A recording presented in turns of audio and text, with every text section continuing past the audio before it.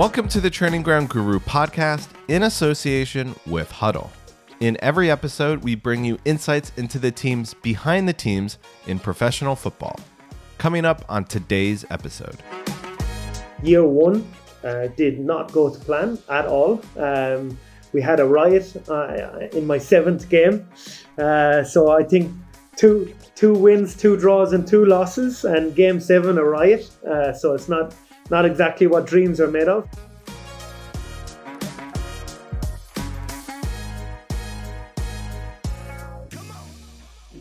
I'm Simon Austin, and our guest on today's episode is Conor Nestor. Conor worked for the Football Association of Ireland for 8 years before becoming head coach of Svay Rieng in Cambodia in 2018. In just his second season, he led the side to the league title, and now he's just joined Hyderabad FC in the Indian Super League. Conor talked to us about his fascinating career journey and how he's used analysis to overcome a lack of resources.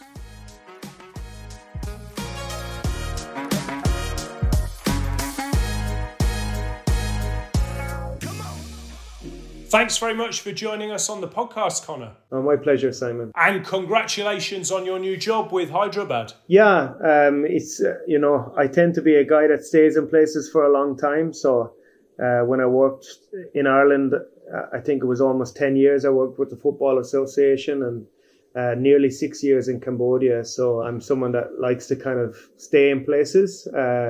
But you know what they say, change is as good as a rest, and I'm really excited now about the new project that I'm joining. And I suppose you're quite unusual in having worked in the countries you have. How have you found that so far? Do you have a hankering to come home, or is it still going well and you're happy?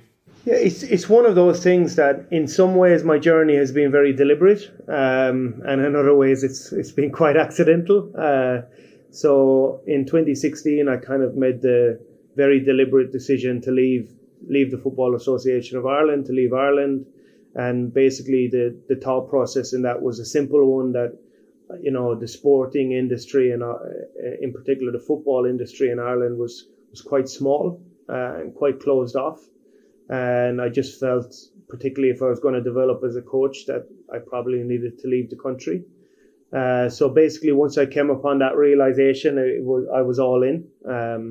Handed in my notice. I think I gave them 6 months notice and started selling my house. And I'm sure there was plenty of people that thought it was like an early midlife crisis. But no, look, I've not really regretted it. It's been challenging living far away from home, like you said. And of course, you always miss your home country, your family. And as an Irishman, you miss that unique pint of Guinness that you can only get in Ireland. But look, I think when you work in football, you're kind of lucky that your passion and your career are the same thing. So you're kind of committed to make those sacrifices. And how have you found things in India so far? Yeah, so I'm here like about 5-6 weeks at the moment. The players aren't here yet. They're in off season. So it's been very much kind of putting structures in place for how I operate as a coach, and obviously putting a new team together.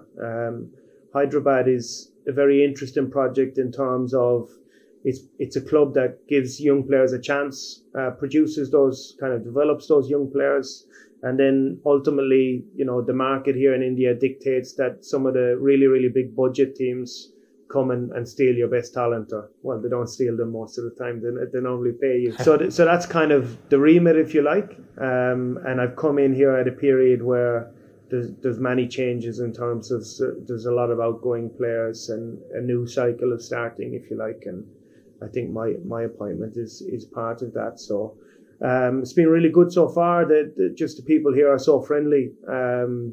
And the staff that I'm going to be working with, I'm really, really looking forward to working with them. So, but you know, as a coach, you're looking always for pre-season to start. Off season's kind of after you've had 4 weeks of on a beach somewhere, you're kind of ready to get back at it. So yeah, I'm looking forward to when the players get here and the real work really starts. And I know you said the players haven't arrived yet. What's your work involved so far? Yeah, so it's mainly been on the recruitment side. So interestingly, when kind of the club approached me in coming here, I kind of pitched to them what I felt was going really well for them and what they should kind of keep as part of their kind of DNA going forward. And then I also pitched kind of how I felt they should try and evolve in some ways. Basically my first 5-6 weeks here has been trying to implement that a little bit in terms of, how things will be a little bit different with me, and then what that looks like in the medical department, what that looks like in the sports science department. And obviously off-season recruitment's been massive. So it's been me and the sporting director and the two analysts. Actually, we've three now. We've taken in another one since I've come in. So three analysts, myself and the sporting director, have been spending way too much time together in trying to obviously get the best players in. Because look, it's maybe a bit cliched, but like, you want to be a good coach, you get good players. You want to be a great coach, you get great players. And I do think, as much as we back ourselves as coaches and kind of all the different modern areas where you can help players get better, at the end of the day, if you get your recruitment right, you're on a winner. You were talking there about the sporting director. How does that work then? Do you very much work in tandem? Because I know it varies from club to club over here. Yeah, it's interesting. If you look at my time in Cambodia, I was so lucky in terms of I went into a club that kind of gave me a blank canvas, and I was probably the lead person from a football perspective throughout the club. So I had a GM from Edinburgh by the name of Christopher Grant, who was a great support to me. Our CEO was from Melbourne, a man called James Moo, and like, they were brilliant, but they basically gave me free rein. So in Cambodia, it was very different in terms of, maybe I was the driver, if you like, in kind of every development that touched the football side at all. And I think one of the reasons why I kind of hopped on the plane and came here was that they probably had more of a support system around a head coach. And I felt after 5 seasons in Cambodia that I learned a lot by having to do so many different things in Cambodia. So it was a great learning curve. But then what I wanted to do is come into an environment where you did have a sporting director, or you did have a technical director, or where you had a team of analysts, which is something that we didn't have in Cambodia. And you learn then, how do you manage those relationships? How do you work within those networks, if you like, or those departments? So it's been really good, because you say about the sporting director, I've come in, they've had their own database in terms of players, which was great, because the Cambodian season is different windows to here. So a lot of the markets that I would have been kind of shopping in Cambodia were windows that ended around the same time as ours, so that you could get your business done. And then, look, the budget is higher here as well, so you're shopping in different markets. So I think the sporting director has been a great help to me in terms of, they'd probably earmarked quite a few targets already. We actually got one player done already, which is someone that they tried to sign last January. So it's always kind of great when you see things are already in place in a club and you're kind of piggybacking a little bit. And then on the flip side, there's some things where I'm like, well, we changed the profile for this player a little bit because this is how we're going to play. So no, it's been good. I always feel structure-wise, it's good when you have a very clear structure and then you know where you fit in that. But ultimately, it's about people and relationships. And if you're working somewhere where there's good people, I've been fortunate in that I had that in Cambodia, just under a different structure. And now I've come in here, it's good people again, and it's a different structure. So you learn different things is I guess the way I would look at it. And we've covered a bit on the Indian Super League. We had Rennie Moulenstein on the podcast, who I think was with Kerala Blasters. What's the league like at the moment? Because I know there were quite a few sort of European players and coaches coming over at one point, and quite a lot of money being spent. What's it like now? If you use the MLS as a guide, it's moved like the MLS in terms of MLS had kind of the older players, the bigger names coming in the beginning. And now it's kind of moved more into, can we get players in their prime? Can we develop young players, sell them on, for example? Can we shop in markets where there is a resale value to the foreigner? So they're thinking a little bit more like the MLS is now. And also the season, what happened in the past was they used the cricket was in one part of the year and the football was in another. And now it's more of a football calendar, which, to be fair, I think has been more or less dictated by the AFC, which is the Asian equivalent of UEFA, in terms of, look, to get into AFC Champions Leagues, you need to have played this amount of games. This year is the 10th year of the Indian Super League. So it's probably developed a lot in a short time. And I think with leagues like this, in markets where, cricket is a religion, it's a difficult transition from the big names that obviously bring lots of attention to kind of, who am I in relation to Rennie Moulenstein? And probably who's the foreigner that I'm going to sign in relation to a Berbatov, for example, who Rennie would have had when he was here. Yet I feel the end product is a lot better just because they're playing now in the markets they should play in terms of getting the best end product out on the field. How popular is football in the country? So I think it's sort of geopolitical. It depends where you're living. So my goalkeeping coach and the owner actually would have been in Kerala Blasters before. That's where Berbatov, for example, played. And football's number one in Kerala. So if you're walking, you wouldn't be able to go to the supermarket if you lived there as an employee of the football club or certainly as a player. Whereas here in Hyderabad, we're going into our 5th season. There's an Indian Super League team in the city. So it's one of those where I think football is probably number 2, but it's can you grow it to make it kind of number 1, a sustainable business model if you run a professional football club, but also number 2 where the football club can kind of, win the hearts and minds of the local community, and then grassroots football becomes a much bigger thing than it is, and it starts to spiral in that way. Yeah, and I was going to spin back to your time in Cambodia now, if that's okay. So first of all, how did that move come about? My travels after I left the FAI took me to America and then later to Melbourne. I didn't really fall in love with the footballing environment, if I'm being honest, but I fell in love with the city. It was a magic place to play or to stay and to play also. But it was a really good part of the world. And basically, somebody offered me a job. A good friend of mine actually offered me a job to stay there for 2 years. I had to get on a sponsorship visa, which meant basically I had to leave, go through the process and come back. And a good friend of mine had kind of been on a similar situation with a sponsorship visa, and he said, look, go to Phnom Penh. I lived there for 6 months. It's kind of, you'll enjoy living there. It's a good place to kind of lay your hat for a while, and you'll probably get like some short-time work, etc. So just listened to my friend, really. Flew to Cambodia, did some work in international schools, coached the semi-pro team in the evenings just to keep myself busy. While the visa process was going on for Australia, basically the semi-pro team got a result or two that they shouldn't have, beaten some top pro teams. And then Svay Rieng basically, knocked on the door and said, would you like to be our head coach and stay?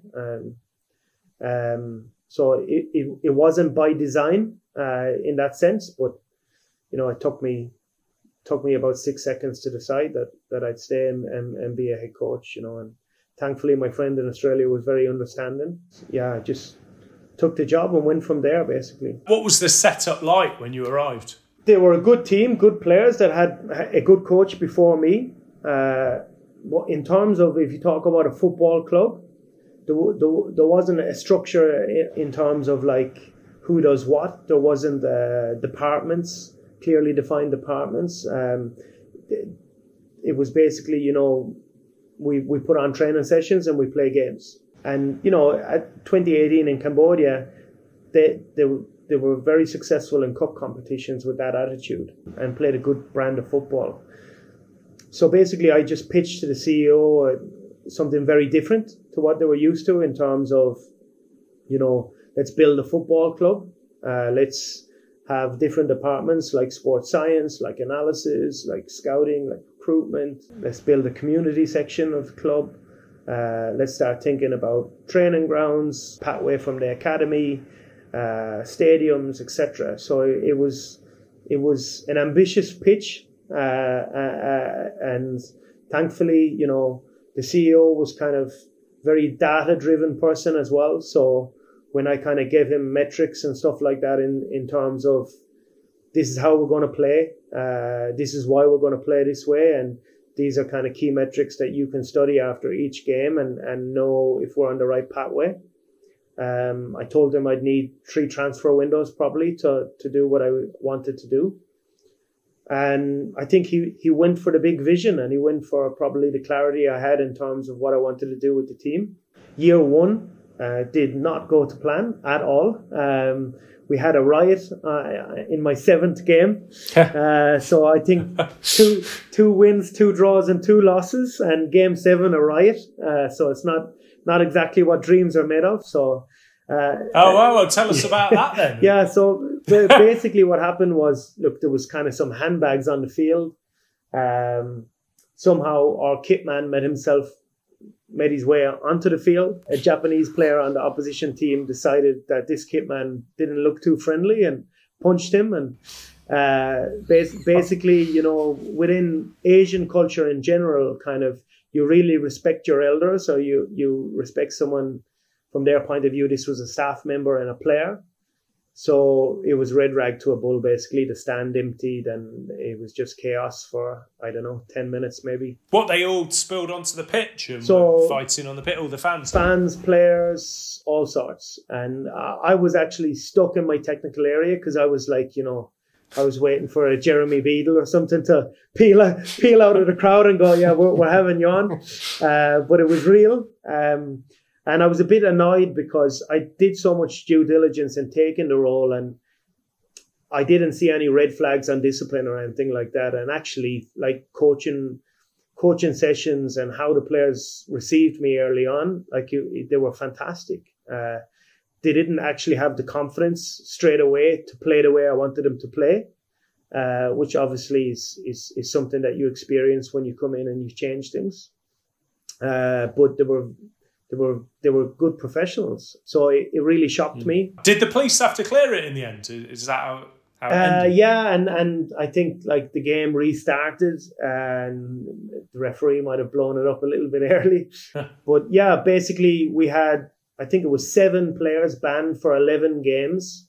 We had 14 games left. Of those 7, like 4 were internationals, 2 were goalkeepers. So it meant like a third choice goalkeeper playing for the next 11 games unless we did something in the transfer market. And you can only put 4 foreigners on the field. So typically you don't sign foreign goalkeepers, just because if you had to bring your 5th foreigner on, you know, you're probably not going to change the goalkeeper. So it kind of can dilute things a little bit. Look, at the time it was hell, but it ended up being a real blessing in disguise because younger players got opportunities. The fear factor of trying to play the way I wanted them to play was kind of gone. We won the last 3 games of that season, and I had a strong feeling that the players didn't want me to go anywhere, that the CEO didn't want me to go anywhere. Of course, there was a lot of pressure from the outside because we finished mid-table. But the CEO really in particular backed me. The players and staff backed me, and the 3 games of the end of that season ended up being the part of a 33-game unbeaten run where we ran on to win the league the following year, and we're 1 game away from being invincible and a penalty kicks away from being double champions and invincible. So it was almost a perfect season, but you know, it was a pretty good one in terms of we did kind of run away with the league that year, and I think we kind of set a new standard in the league. A lot of the changes that we implemented at a club level started to become norms in Cambodia. So they were very much a country that trialed foreigners. So if there was some foreign footballers in the country, they would take them on trial, but they weren't very proactive in recruitment. And what we did is we were quite proactive in recruitment, and we got players in early, and now pretty much every club in Cambodia does that, for example. Most clubs in Cambodia now are using kind of analysis and sports sciences and GPS, etc. So we probably were ahead of the curve at that time, but such is football. Everybody catches up, and you need to find probably the next way to get that edge. But no, it was a great time in Cambodia. We were the most consistent team in the country for 5-6 years, but we tended to be the bridesmaids. We went to the last day of the season in 2020, lost on head-to-head, even though we had a superior goal difference, but it was head-to-head because COVID disrupted the season, so every team didn't get to play each other. So every team played the first round of games, and then the league was split. So obviously it was right to have a head-to-head rather than goal difference. And we lost on head-to-head to a 7th-minute stoppage time goal in another stadium. So it was kind of the opposite of that Aguero moment. And then 2021, last day of the season as well, and penalties in the cup final again. So lots of heartbreak, but also, first team in Cambodia to beat the Indonesian champions in the equivalent of the Europa League. We played 12 different international games and won 10 of them. So we managed to do some things that weren't done before, which was a nice feel-good factor when you're part of it. And unfortunately, it's those last days of the season that probably stay with you, when it doesn't go your way. But when you decide you're going to have a career in football, or at least try to have one, that's par for the course, unfortunately. You were talking about setting up this new structure when you got in at the end of that first season, I think. What did you do around recruitment and analysis specifically? So when we first came in, I was very aware that I had to have a kind of proof of concept with the CEO and the owners in terms of show bit by bit what each thing looks like. And then if they like it, it can grow over time. So analysis and recruitment to start with was nowhere near at the level I wanted it to be. But probably when we got to that 2020 stage, the CEO had massive buy-in on, we were getting match reports from, it was Instat at the time, and the CEO had big buy-in on the key metrics in terms of, we wanted to be high possession, high press, and then we had certain metrics for him to look at to see if we were actually doing on the field what we were trying to make our kind of DNA. And basically I sold that way of playing to him, because if you look at 100 leagues in world football, 90 of them are won by the most dominant team in terms of, owning the ball and winning the ball back quickly. So it happens that I like to play football that way too, which helps. But it wasn't really a stylistic thing. It was, look, we want to win. We want to be successful. What do winning teams look like? So that grew over time, and I think where it really kicked into gear was when we got Y Scout and Hudl involved, because kind of with their products and also their customer care, we were able to kind of build what we wanted for our budget, and then use the tools that Y Scout and Hudl have to recruit the best possible players through both data and eye test and video. And then, try to improve them when we got them through consistent analysis and interventions with both the team and individuals. And look, Y Scout was great for that, in terms of you can do data searches for players in a very quick and easy way on Y Scout. You can set up your player lists. You can compare the players. So those kind of tools for us were a dream when what we stepped into was very agent-based, very kind of trial-based recruitment system, and then very much improve the players on the pitch coaching system. So when we were able to kind of implement all of these things, you got buy-in from the players. And I think that's the most critical thing is if players buy into what you're doing and they're seeing that you're putting time, energy and resources into improving them, typically you will get buy-in when you do that.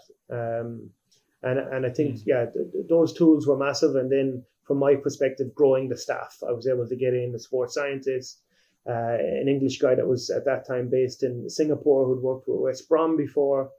I got in a goalkeeping coach who'd worked with Coventry in England and had been all around Asia.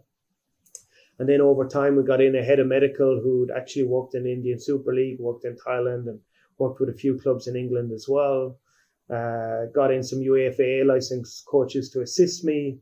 So, I can't speak highly enough about the club, because when you talk about proof of concept, every time we showed it a little bit, they just gave us more and more control, more power, more resources. And I think first job as a head coach, you can't really ask more than that, that we were kind of given the keys to the castle, if you like, and then having these kind of providers like Hudl and Wisecout.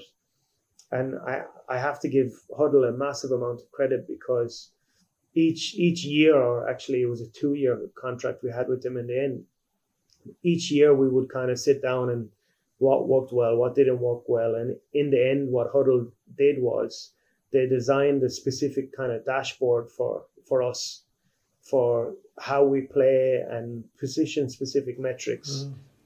So they had a kind of Tableau based dashboard for us, where it was a scatter graph for, let's say, an inverted fullback or an overlapping fullback, or an inverted winger, or an old school winger, or a second striker, two different types of 10s, a running 10 or a playmaking 10. So we had all of these different kind of profile, position specific metrics, and then they built a system where we could kind of track leagues that were important markets to us. And along with using Wisecout itself, it became a very good kind of, I think, visualization tool. And when you talk about recruitment, I think from a head coach's perspective, you want to be able to visualize the end output. So let's say if you're changing 4 players, you have your underlying metrics from last season. You can probably see where it's gone wrong. And then you know where you want to get a big win, let's say, or what areas you might want to get small wins in next season. You know, certainly on paper or with the data, what you're losing. And you want that visualization of, okay, on paper, if we bring these guys, we should get to that level that we're trying to get to. Of course, and I know some people get very animated about data and say, well, data can't tell you what my eyes can tell me. Of course, that's 100% true, that it's you've got to use both. But also when you're trying to minimize nets, if you like, we don't have the resources to look at 100 players.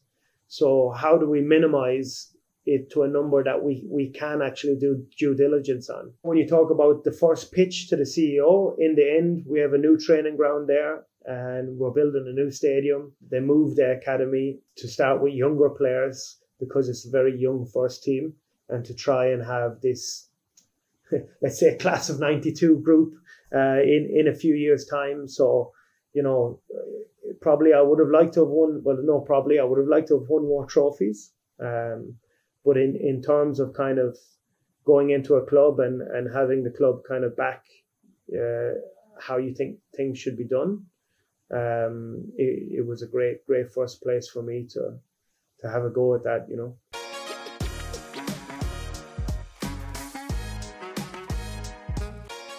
Our podcast sponsor, Hudl, can help change the way you see the game. More than 35,000 football teams across the world use their Pro Suite tools to combine video and data into powerful insights and winning strategies via one connected platform. Hudl also offers consultancy services for high-performance sport with world-class experience and expertise in data management, player recruitment, and head coach search. For more information, go to hudl.com/TGG Podcast.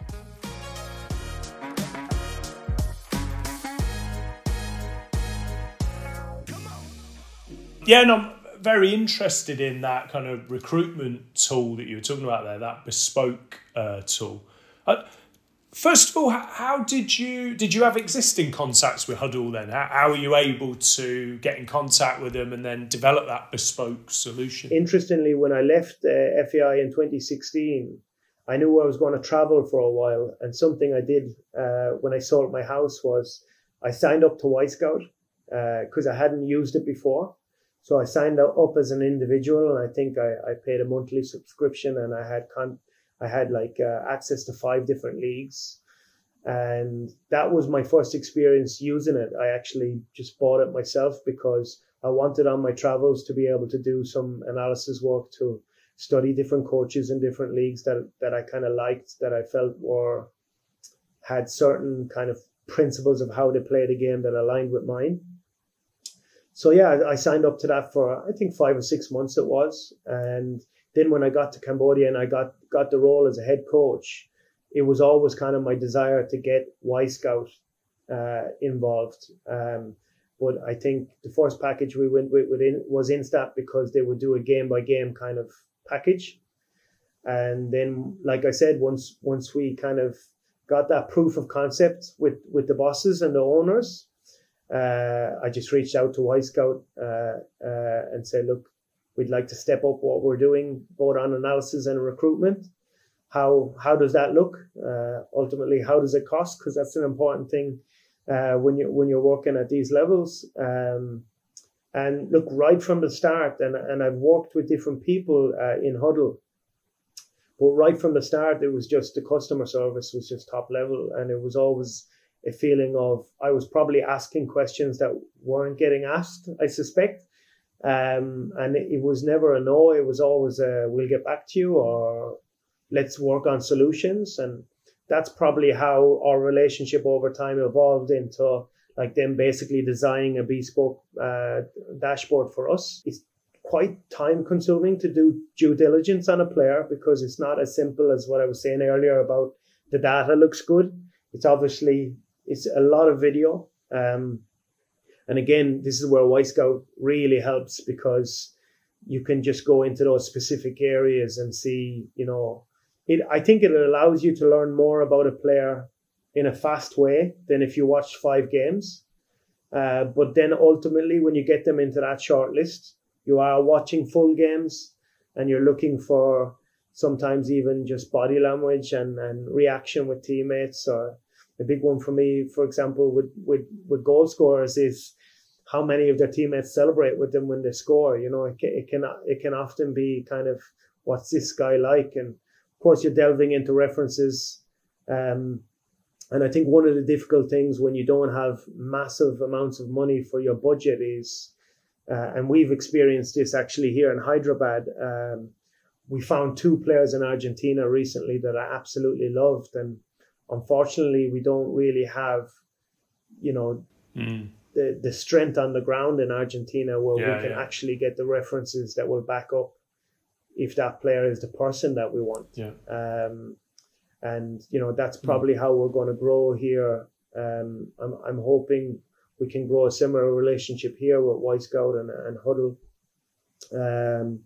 where we can make it bespoke now for Hyderabad, which is different to what bespoke is for Svay Rieng. I wanted to still drill down a bit into that recruitment process at Svay Rieng. So first of all, what sort of metrics were you able to look out of players? So you said you quantify your game model and identify what that is and what different positions require.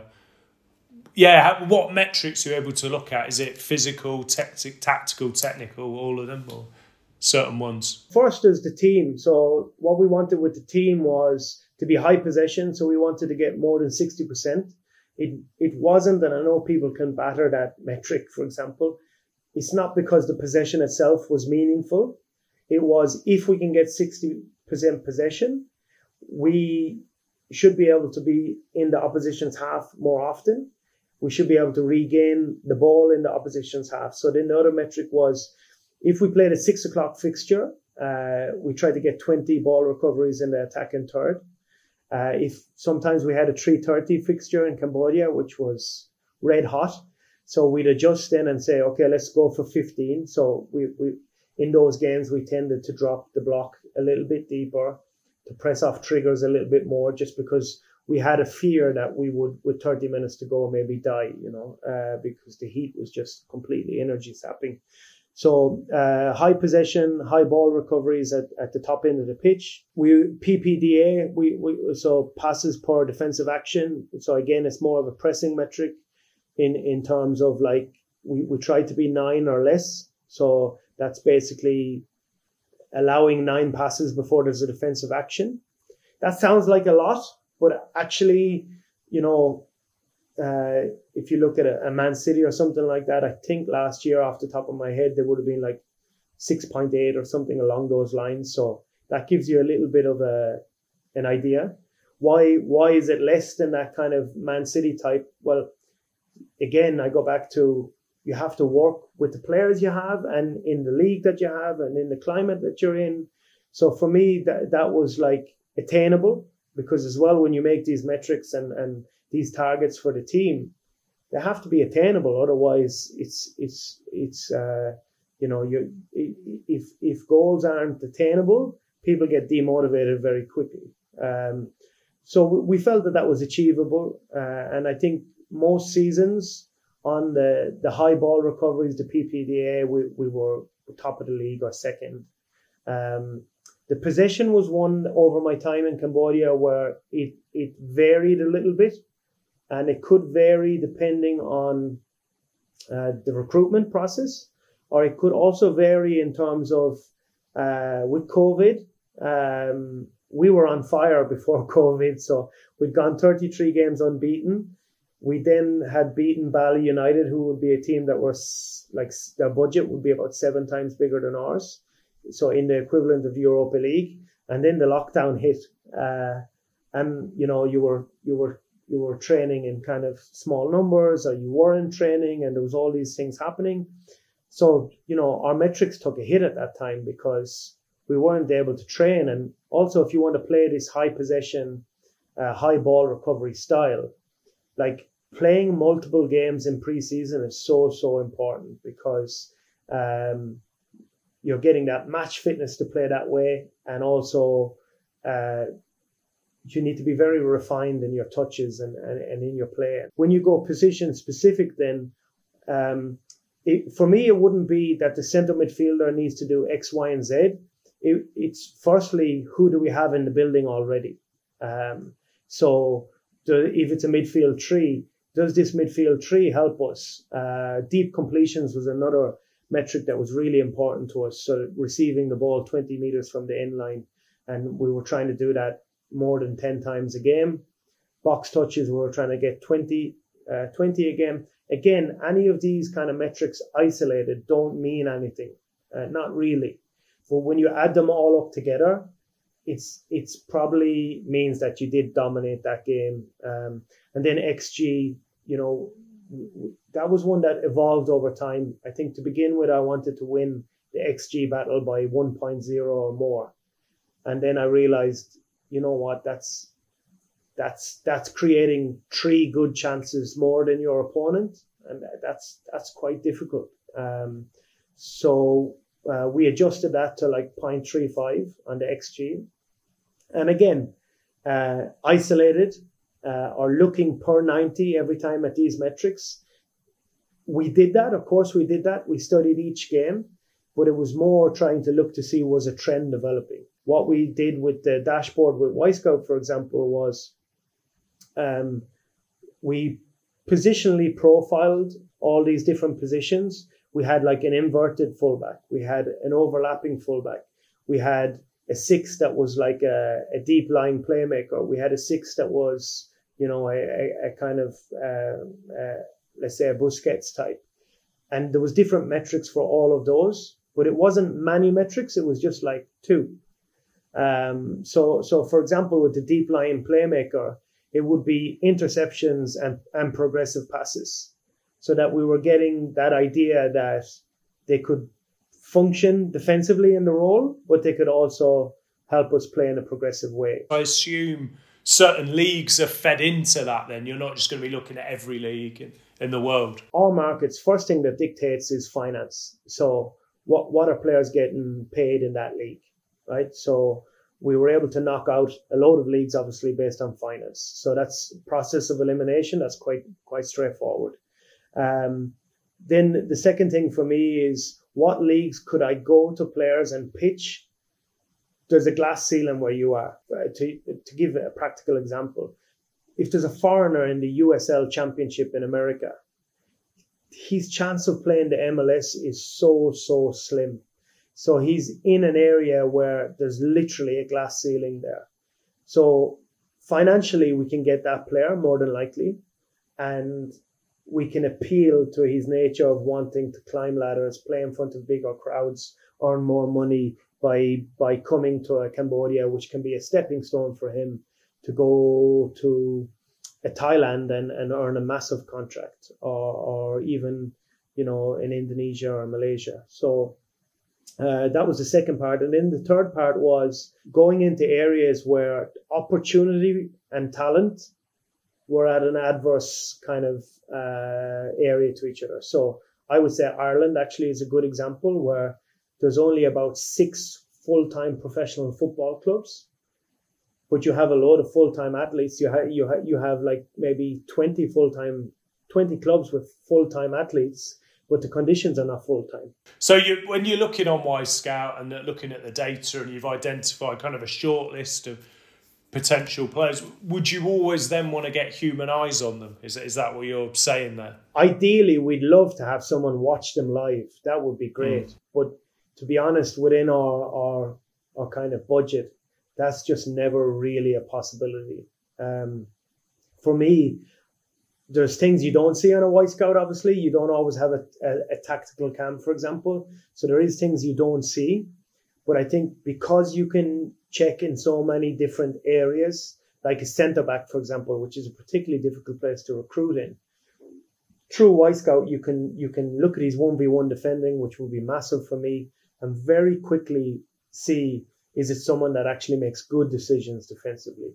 You can click on covering depth, and you have a good idea if he's going to kind of be in the right positions defensively. Sometimes what can be difficult is he the guy that leads the line? What's he like as a communicator? There are things you can pick up on through video, but obviously those are things that if you're watching live, you really see those things better. Even warm-ups, even they get substituted in a game, seeing the interaction these things, you see them a lot more live. So, I'd love to work at the level where we have that as an option. Unfortunately, we don't. So just following on from that, did you sign players you hadn't had scouts watch live? Every player we signed, no scout watched them live. Oh, wow. Just because it's certainly in Cambodia, like the budget just like, it was a big stretch for me to even get Y Scout deals over the line, because what you got to realize is maybe the season before I arrived, all 5 players that were signed were in Cambodia already, because in some cases an agent would have flown them in to test in a load of different teams. In other cases, they were in the league already and they were taking what they could see. So scouting and recruitment, it just didn't happen. And it's a funny one. Like my first year in Cambodia, I remember working so hard on knowing every player in the league in detail. And that was by physically going to the games, of course. But I did notice when I was going to the games, I wasn't bumping into peers, and that kind of work ethic, if you like, of working in that way wasn't there. It is there now in terms of the people that are working in the country, and I think probably that's a source of pride, is that you can go in somewhere and kind of affect change in the country, not just your club. And there's so many good people now working in the league and in all the clubs. But unfortunately, that's not something that we're able to do here in Hyderabad. We're trying to get through this first window. It's a difficult first window because it's a transition period of lots of people are out and lots of people are coming in. And so I'm trying to get through the existing structure that's here. But as soon as the window finishes, basically I have plans for 5 leagues really that we're going to target, where we do have somebody that's, number 1, a video scout, and then number 2, can get to games. Again, go back to Cambodia. So using Hudl and Y Scout did materially change the way that you recruited. So you did recruit a different type of player than you would have otherwise. I think where it helped me massively was there's so many unknowns in recruitment. Even if you're at I think Liverpool are quite famous in terms of their analytics department. Yeah. But even at that level, they would say there's so many unknowns. You know, I think they did a study recently where they were saying that basically it's 50% strike rate for even teams at the top level, where they're spending big money and using massive resources. So, you know, I've often looked at it that way. When you only get 5 foreign signings and only 4 can be on the field, I can't afford a 50% strike rate.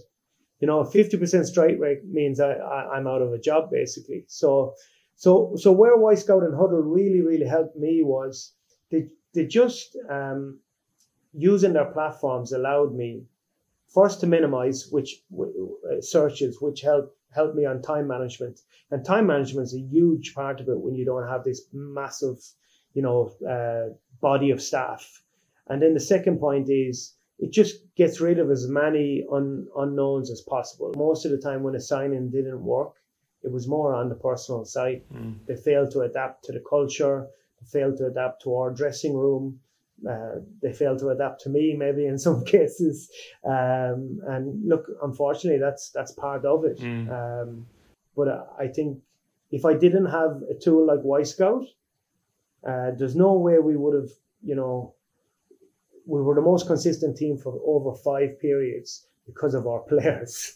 And, you know, we were able to, I think, have a much better than 50% strike rate because we just bought into Y-Scout so much and sadly spent a lot of our time on it. Yeah, and you had great success then. So you've gone from the riot and a disappointing season, your first season, to actually winning the league then in your second season. A common response, I think, in sport is relief.